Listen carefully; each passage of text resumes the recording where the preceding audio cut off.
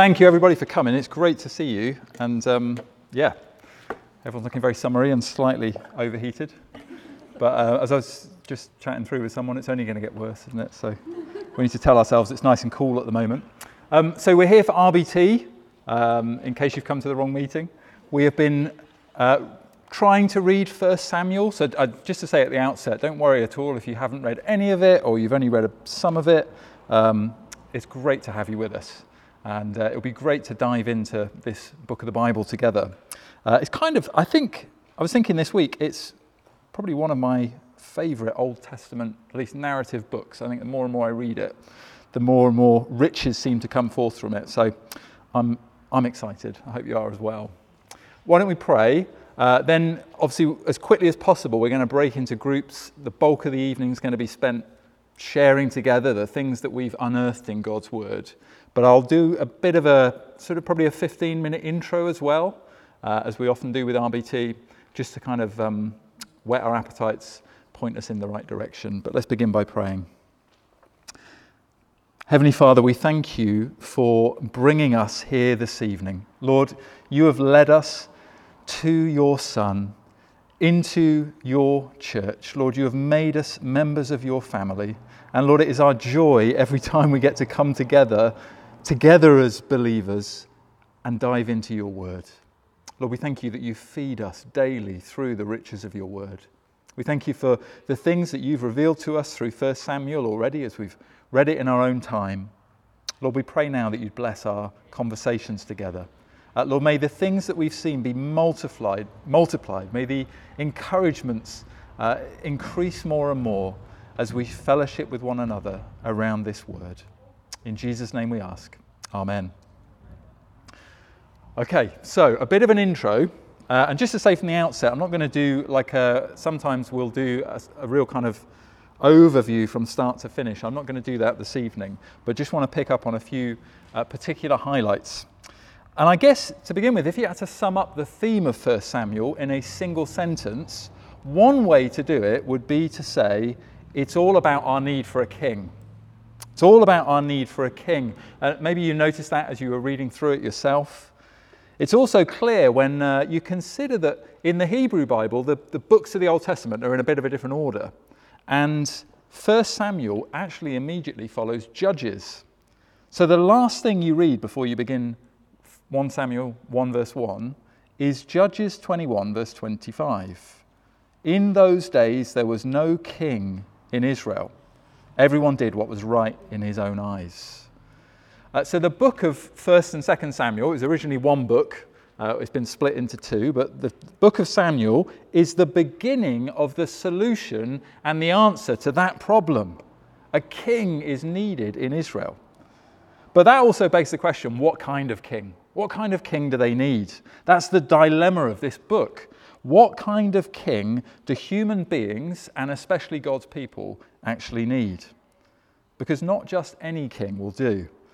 And in fact, all of the, we did RBT and Judges some time back, maybe you've read it more recently, all of the horrific messiness of sin and moral anarchy that goes on in that book isn't in one sense due to their lack of a king, it's down to their not wanting God to be their king. And over again, they reject God as their king. That's really why at the end of Judges, the people of God are kingless and they're all doing what seems right in their own eyes. That's what sets up and drives the storyline and the drama that follows in the book of Samuel. And as you'll have seen, if you've read it, it doesn't get off to an especially good start. Early on, around chapter 8, Israel demand that Samuel should find them a king, but they want a king just like those that the other nations have. It's yet another sinful and foolish rejection of God as their king. Samuel sees what's going on, God sees what's going on, but God gives them what they ask for. He gives them Saul, a king who looks very impressive. He looks like the kings of other nations, and like the other nations' kings, he also mistreats and exploits the people just as they do. And so God giving them Saul is really kind of some form of judgment on them. He doesn't spare them from their folly, the folly of their sin, and yet we see him also simultaneously in the background, already working mercifully behind the scenes, preparing for them a very different kind of king as well. A king not like those of the nations, but a man after God's own heart, David. David is the king they really need. Hopefully we got that as we've been reading through this book. And David is, of course, also a shadow and a pointer towards the even greater and more perfect king to come, the ultimate king that God has been preparing behind the scenes, actually since before the foundation of the world. I'm sure you know which king I'm talking about. So this is really a book about three main human characters, Samuel, Saul, and David, and then ultimately it's about Jesus.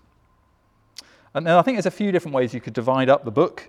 I personally like the kind of very simple character-focused breakdown that I've included on your sheets. And let me just apologise this evening for the simplicity of the handout. There's various reasons for that, but it's practically the only thing I've given you before the discussion questions. But I really like this little breakdown. It's from Dale Ralph Davis. And he just points out how the first 7 chapters are primarily focused on the rise of Samuel, a prophet from God's grace, he calls it. The next 7 on the rise of Saul. He's a king in God's place. And then the last 17 chapters on the rise of David. He's a man after God's heart. Now, as I say, I'm not going to attempt to give a comprehensive overview this evening. I know many of you have been reading it and will have seen far more in it than I could possibly summarize right now. We want to get into these discussion groups to talk about that. So the only thing I want to do before we break into those groups is draw your attention to the introductory prayer in chapter 2. It's Hannah's prayer. Because Hannah's prayer in chapter 2 very much introduces the themes that follow throughout the book. And I'm told, and I apologise if I haven't quite got this right, if anyone's an expert on classical music or opera, you can correct me. But I think I'm right in saying that in classical music, especially operas, the overture that plays at the start often introduces and foreshadows all of the major themes that will follow later in that symphony, in that opera. And Hannah's prayer is like the overture to 1st and 2nd Samuel. It's the whole symphony in miniature right there at the beginning in chapter 2. And the big theme it foreshadows is that of dramatic divine reversals. Dramatic divine reversals. That's what Hannah's prayer is full of, and what the book is full of. So Hannah prays about God bringing low the proud and raising up the humble, of the full going hungry and the hungry being filled, of the bows of the mighty being broken, but the feeble binding on strength, of the fruitful becoming barren and the barren becoming fruitful. Tim Chester goes as far as to say that Hannah's prayer is the key to interpreting the whole story of 1st and 2nd Samuel. That's why I thought it would be helpful for us to spend a little bit of time focusing on it. And so I just want to tease out now 2 of those clearest reversal themes before we break into our groups and before we talk more about what we found. The first is a height reversal, and the second is a strength reversal. So a height reversal and then a strength reversal is the only 2 things that I want to talk about. First of all, there's this theme of a height reversal. So Hannah's prayer, chapter 2, verse 7, she says, "The Lord brings low and he exalts." And I wonder if you might have picked up as you were reading through the book, this recurring theme of height and stature. The height and the stature of different people is repeatedly drawn attention to. So the first time we meet Saul, we're told that he's taller than any of the other people. He's head and shoulders, literally, above all the rest. And yet at the end of 1 Samuel, this tall man is fallen on Mount Gilboa. And the refrain of David's lament for Saul is, "How the mighty have fallen."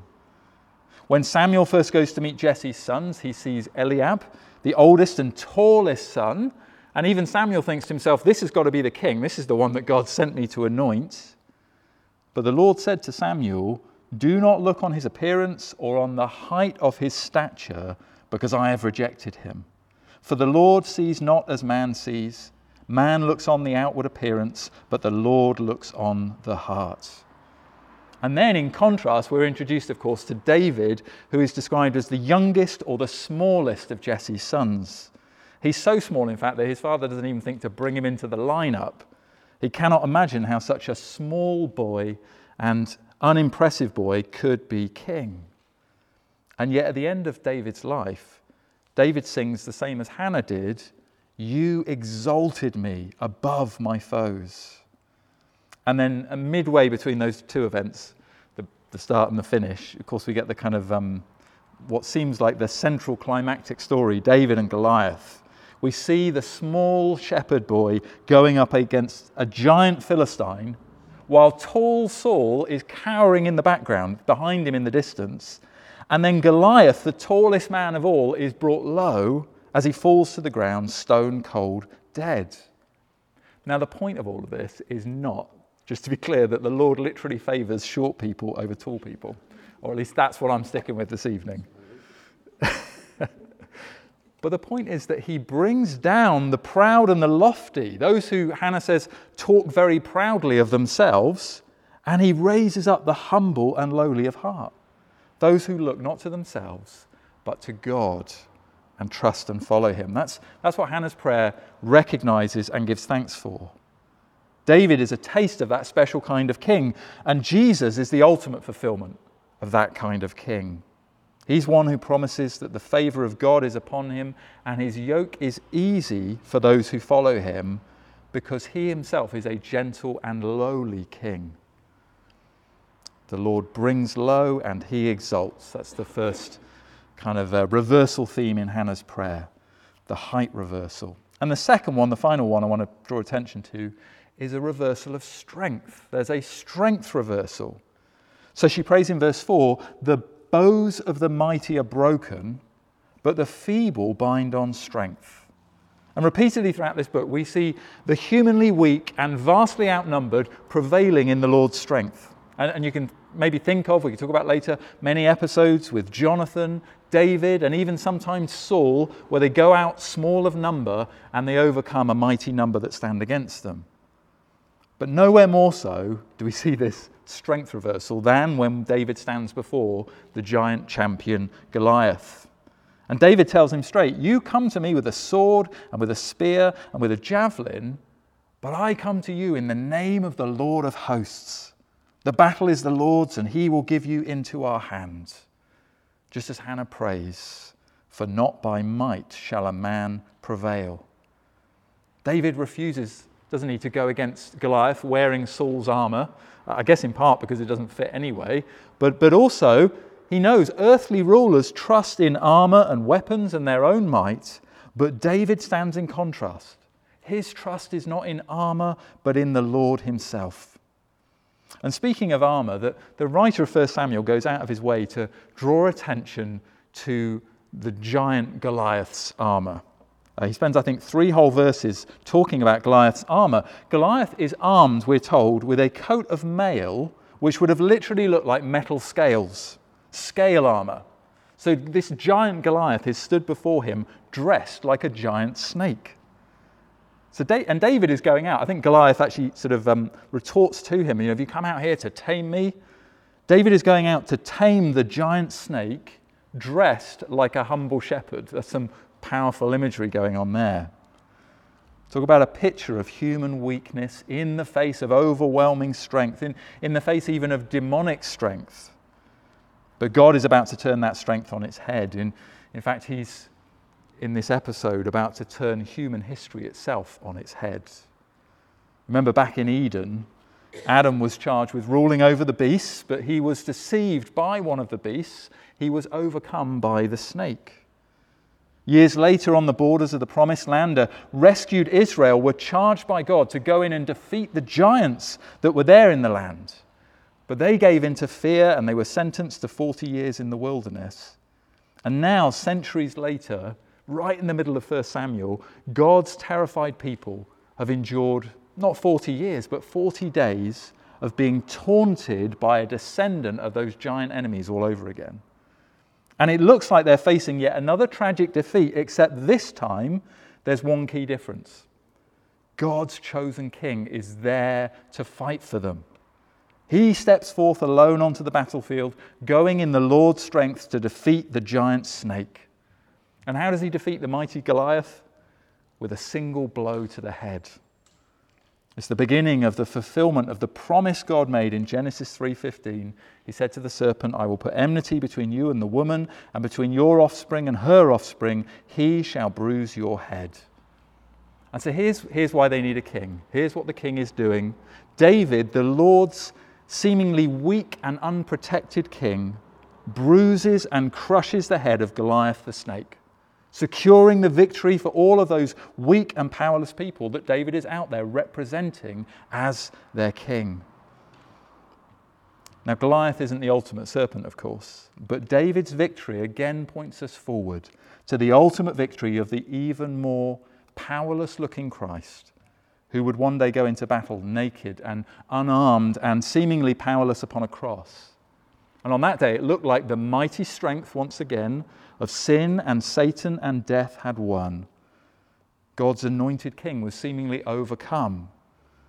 But then the Lord fulfilled Hannah's prayer, ultimately in the life, death, and resurrection of Jesus. God made him alive as Hannah prayed and raised him from the grave. He seated Jesus on a throne of honor. Jesus, the son of David, was brought lower than Hannah, lower than David, lower than you and I could ever be brought. But then God exalted him to the highest place and gave him the name that is above every name. So God turned the whole world upside down and on its head. Truly in Christ, the bows of the mighty were broken, so that through Christ the feeble might bind on strength. It's that great strength reversal, along with that great height reversal, that's foreshadowed repeatedly throughout the pages of 1 Samuel. Nothing is in this book by accident. I'm sure we've seen many more things as well. It's all there intended by God to point us to our ultimate King, to Christ.